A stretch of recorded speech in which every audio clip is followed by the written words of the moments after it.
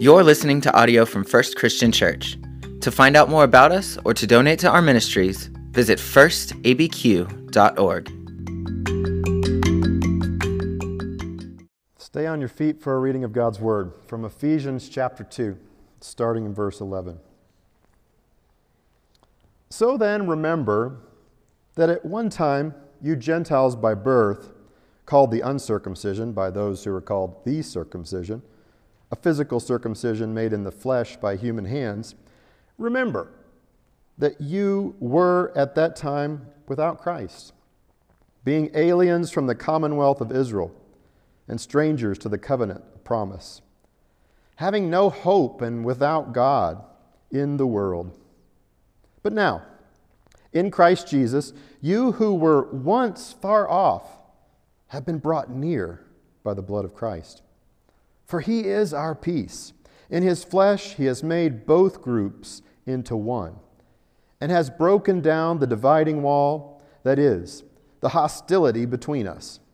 He abolished the law with its commandments and ordinances, that he might create in himself one new humanity in place of the two, making peace, and might reconcile both groups to God in one body through the cross, thus putting to death the hostility through it. So he came and he proclaimed peace. Peace to you who are far off, and peace to you who are near. For through him, both of us have access to the Spirit of the one Father. The word of the Lord. Thanks be to God. Well, the attention of our eyes and our hearts is on our screens. As we watch Russia's war with Ukraine continue, the stories there are inspiring. Some of what we see is quite amazing and astounding. The resiliency of a group of people to stay together, to care for their families, to send them to safety, to bunker down against a relentless force. And yet we still struggle with a lot of concern, too, wondering the sanity of all of this, of what's going on. How do we make sense of it? And we all long for peace. I mean, that's what I'm praying for. I'm assuming that's what you're praying for, too. The elimination of hostility, the bringing down of walls that separate people, that they come into conversation that leads to peace. But it's really easy to have lots of questions and just wonder, how is it that we're supposed to deal with differences? I mean, some of you probably just turn it all off. Forget about it. I got enough difficulty in my own household. I can't find peace in my own house, let alone worrying about a war in a land that I have no control over. But we're wanting peace, peace that's near and peace that's far away.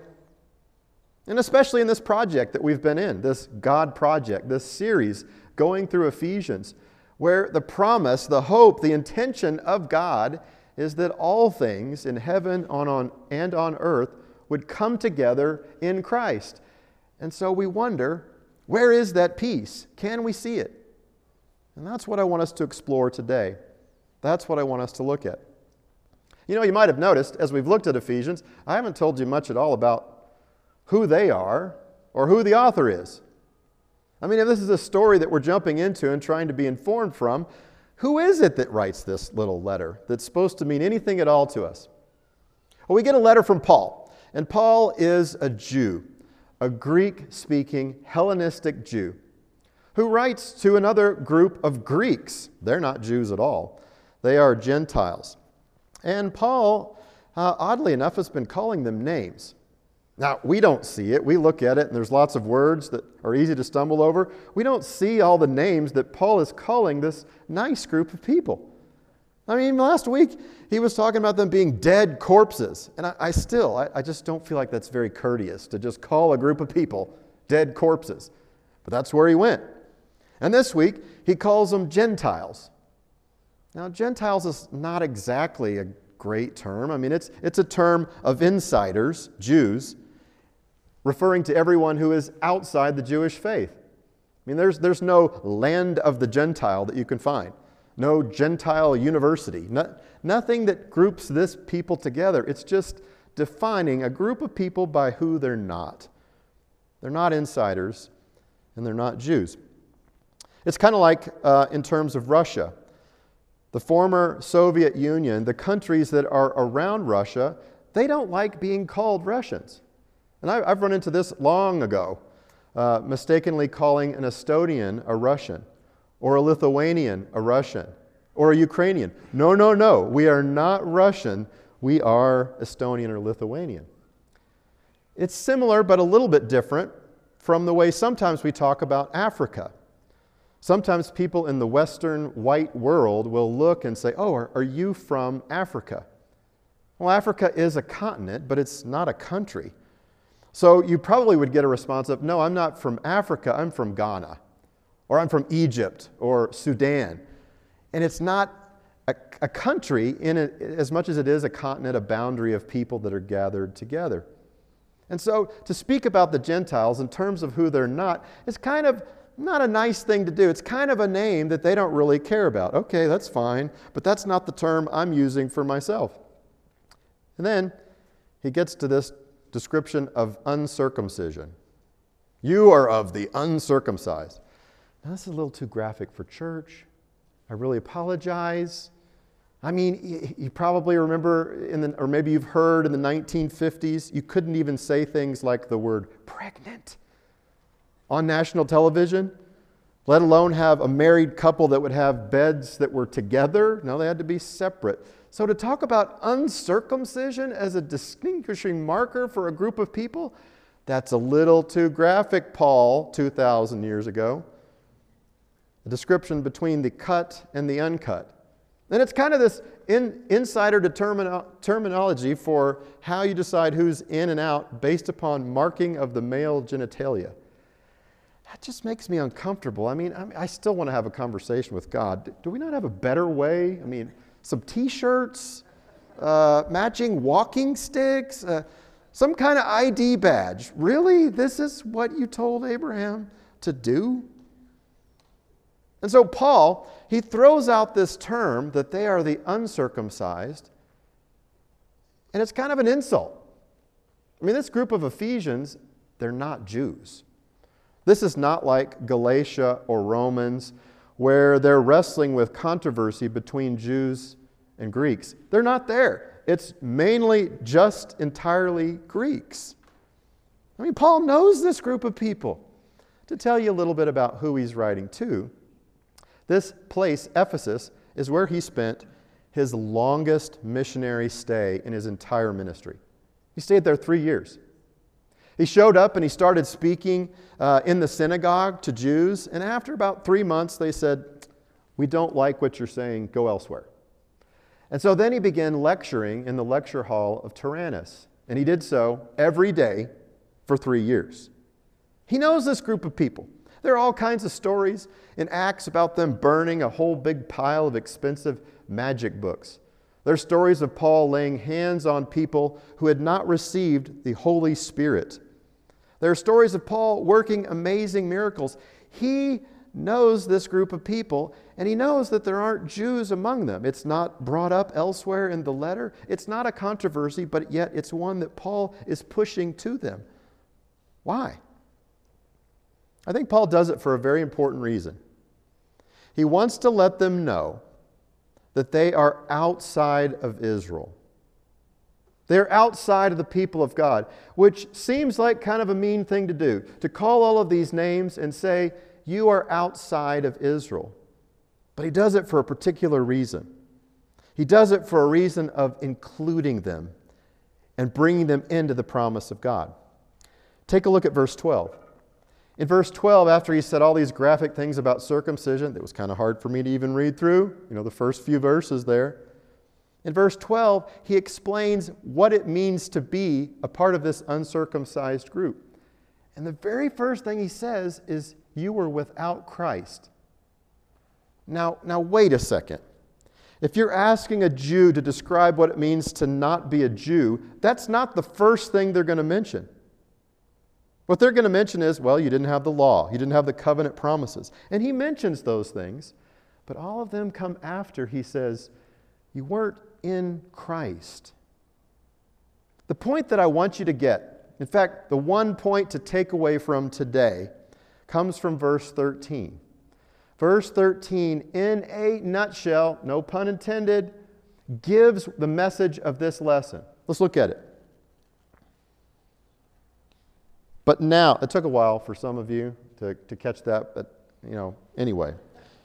But now in Christ Jesus, you who were once far off have been brought near by the blood of Christ Jesus. The point of all this is not about exclusion of who's on the outside. The point is inclusion. If you talk to religious people, it doesn't have to be Jews, it can be Christians. We're all pretty good at guessing who's on the inside and who's on the outside. There are questions and games that are played. Even in the Mormon faith, they might ask, hey, do you drink Dr. Pepper? A little test to see if this is a real Mormon who doesn't drink caffeine. A Catholic might say, well, who's your priest in that town? Just a little test to see who's on the inside. In the Christian church, they might say, well, have you been baptized? All of these little games that are played to decide who's in and who's out. But for Paul, verse 13 tells us that what's most important, the most important defining characteristic is not your religion, it's not personal identifiers of any kind at all, it's being in Christ. It's your proximity to, your nearness to Christ. And we get the mission is about bringing all things together in Christ, which is what Jesus does, of bringing us those that are far away and those that are near in Christ Jesus. Well, there's three things that pop up that explain that verse 13. Three ways that Christ is expressed. First off, Christ is our peace. He's the answer. He's the one that can provide the elimination of hostilities. The picture that's described is of destroying walls that separate. And we've seen on our screens, haven't we? Tanks squaring off against tanks. Missiles being fired against people. Guns, people squared off against one another. And what's done by Christ is the elimination of those hostilities, the taking away of those things that separate us. That Paul tells us that shalom comes through Christ. Christ is our peace. So that's the first one. The second one is that Christ creates peace. He makes peace. In His body, Christ absorbs two different groups of people, all of the peoples, together into one. And He makes peace, one new humanity. So if there's steps here, the step one is, well, you destroy the barriers, you destroy the hostilities. Step two is you get the people together. And God in Christ has done that in the very body of Jesus, by the cross. Oh, wait a second. Christ brings us together through the cross? I mean, isn't that a hostility? That's a death penalty. That's a torture instrument. Are we supposed to use violence? I mean, think about the Russians again.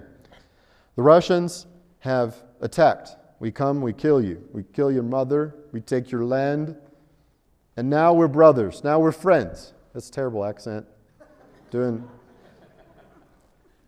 But, you think about it. You come in, you attack, you kill, you destroy in order to make a group of people one. Is that what we're talking about here? No. God in Christ does the exact opposite. He allows the hostilities to be done to Him. And in His body, He brings the two together. The difference is that God creates peace even as He's suffering from the sins of the world. At the height of our rebellion, killing the Son of God. It's in that moment that God is making peace and destroying sins. Christ is our peace. Christ creates peace and Christ proclaims peace in verse 18. Christ is the message that we proclaim, a message of reconciliation that's for all humanity. It's a message that's for all. It's not just for insiders. It's not just for people that feel close to God. It's for people that feel far away from God.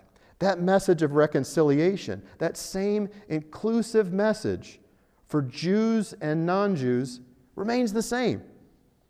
The insider message is destroyed to be everyone being an insider, that in Christ we're all brought together.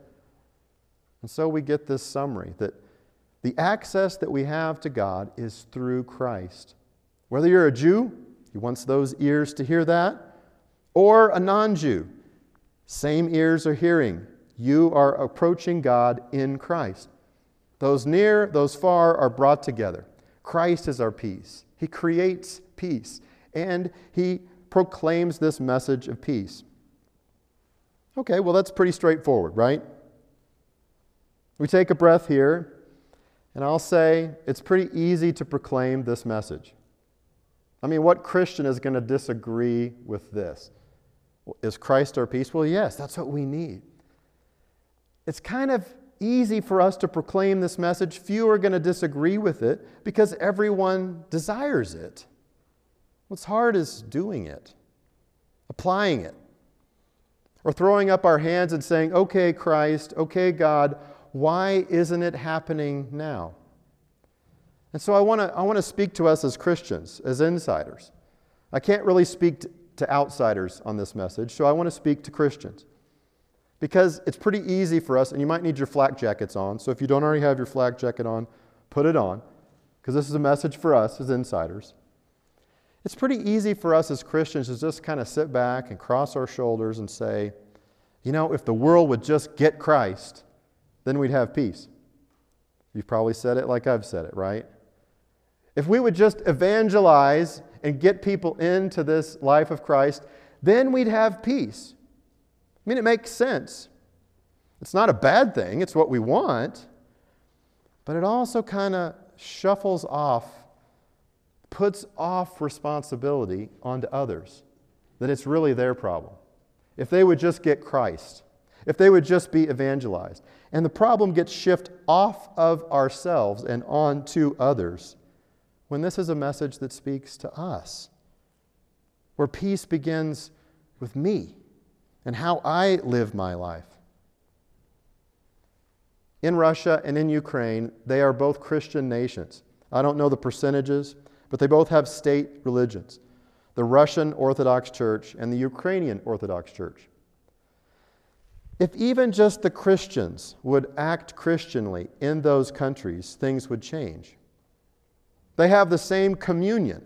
They answer to the same ecumenical patriarch. Don't ask me to explain that. Weird stuff. It's a pope. Doesn't make sense to us Protestants, okay? But they have the same communion. And yet they're not treating one another as Christians. For people to really believe the Christian message, they have to see us living it out. They have to see it inside of church, with how we treat leaders, with how we raise people up who are the youngest among us to be people of faith. For the world to experience peace, they have to see it in our marriages, how we treat our spouse, how we talk about our spouse when our spouse is not around. If the world is to experience the peace that is defined in verse 13, of Christ bringing things that are near and far away, they have to see it in us, in how we do business with one another. The world needs to see it. Well, I have a couple of rhetorical questions for you to think about to push this even further. So tighten the strap on your flak jacket a little bit. You know, if it might seem a little strange, at least it does to me, that if Christ's mission is about reconciling hostilities, why is it that Christians are about creating hostilities, creating divisions? Have you noticed that? Christ's mission is about reconciling the world, and yet sometimes, as Christians, we're the ones causing the hostilities over differences, creating division. We're not really known as a group of people that are making peace. We're about maintaining purity, encouraging division, warring with our opponents. We're encouraged to fight for what we believe in. And so just think about any hot-button issue that you've got, and think about leaders that are encouraging you to worry, to be anxious, to fight, to be upset, to be defensive, and to box people into easy answers on any of these hot-button issues. So that's one rhetorical question to think about. The second one is similar, but it makes us think in a different way. Does our public Christian discourse, our public Christian action, eliminate hostility and division? I mean, that's one you almost have to sit with. Do the things that Christians say and Christians do, do they encourage division or do they eliminate division? Do they bring about the reconciliation that God intends? Again, think about those issues that get you red in the face. What is our approach to differences? Do we seek to eliminate all of them? Come back again to the God Project's purpose. If the project of God in this world, the goal is to bring all things together into Christ, then isn't that the goal of Christians as well? Aren't we the people that are bringing all things together, being a part of the work that God is doing? And yet sometimes we're more driven by an issue than we are driven to love people. Think about it this way. Christians sometimes attack these issues not too dissimilar from the way Putin has attacked another country. Now, the world stands by with Putin, for example, and they say, okay, you don't need to be doing this. This is not your land. These are not your people. This is not yours. And yet, he goes in and he attacks to dominate, to take over. No, this is ours. No, we're going to take this. Sometimes Christians want to take our answers that are good answers and determine them for everyone else and pass laws. And our goal is to conquer and to win and to force all into brothership with us, to see things as we see them. Do you feel that? And sometimes that's how a win is defined. Think about it. We Christians say, all right, we win if you get with me because I'm right. I've got the truth. I know where we need to be going. And our goal is to conquer and to win over any and other opponent. Okay, you probably say, well, I didn't see that coming. He's comparing Putin to Christians. It's not a good comparison. It's not a fair comparison. It's made to get us to think about how we sometimes approach our differences.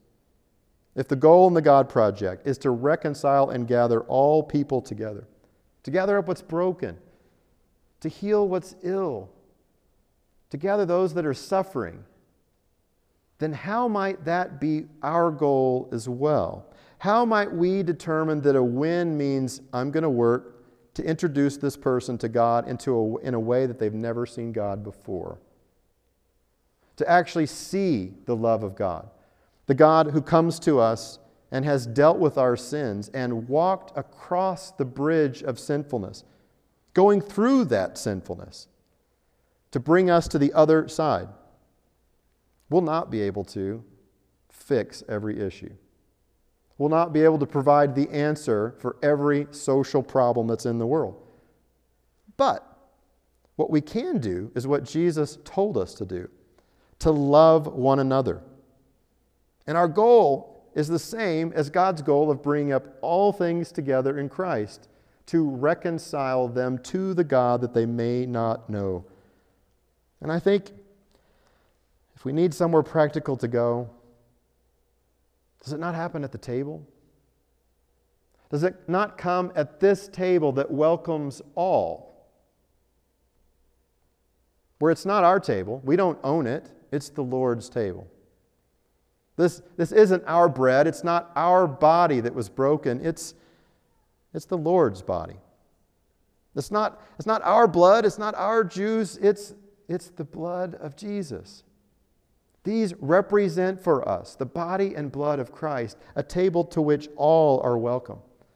I mean, I love this line in verse 13 of welcoming all, of bringing those that are far away and those that are near, because that is what Christ has done in His own body.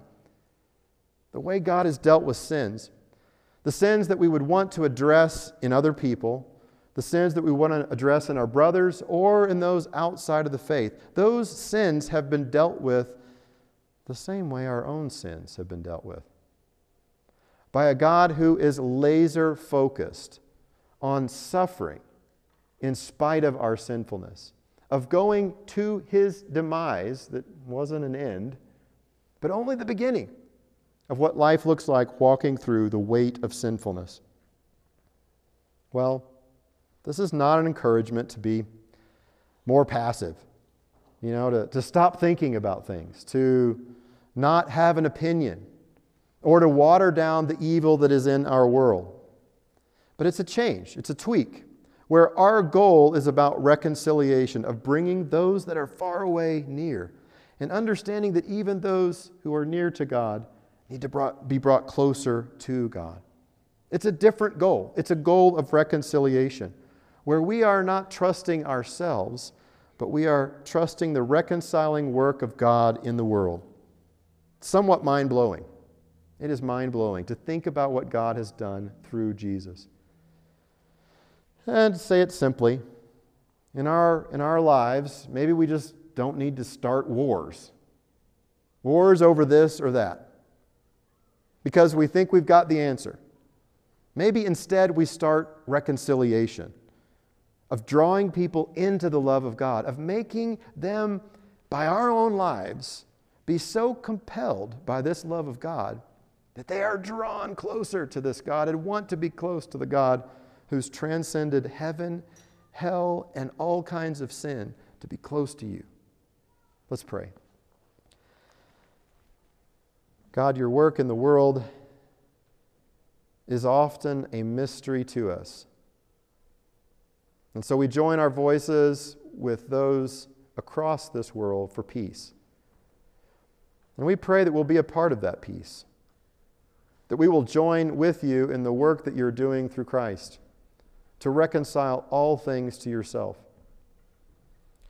We know that we don't have to fear sin. We know that things that don't have life and don't give life will go away. They will disappear. They will be transformed. And so, God, we surrender to you our sins. We confess them first and foremost before we point to the sins of others. And God, would you do your work in our life? Would you help us to see that what you did in Christ is not just a nice idea, but it is the model for us. It is the model for our way of living. And so we live and we pray through Jesus, who lives and reigns with you in the Holy Spirit, one God now and forever.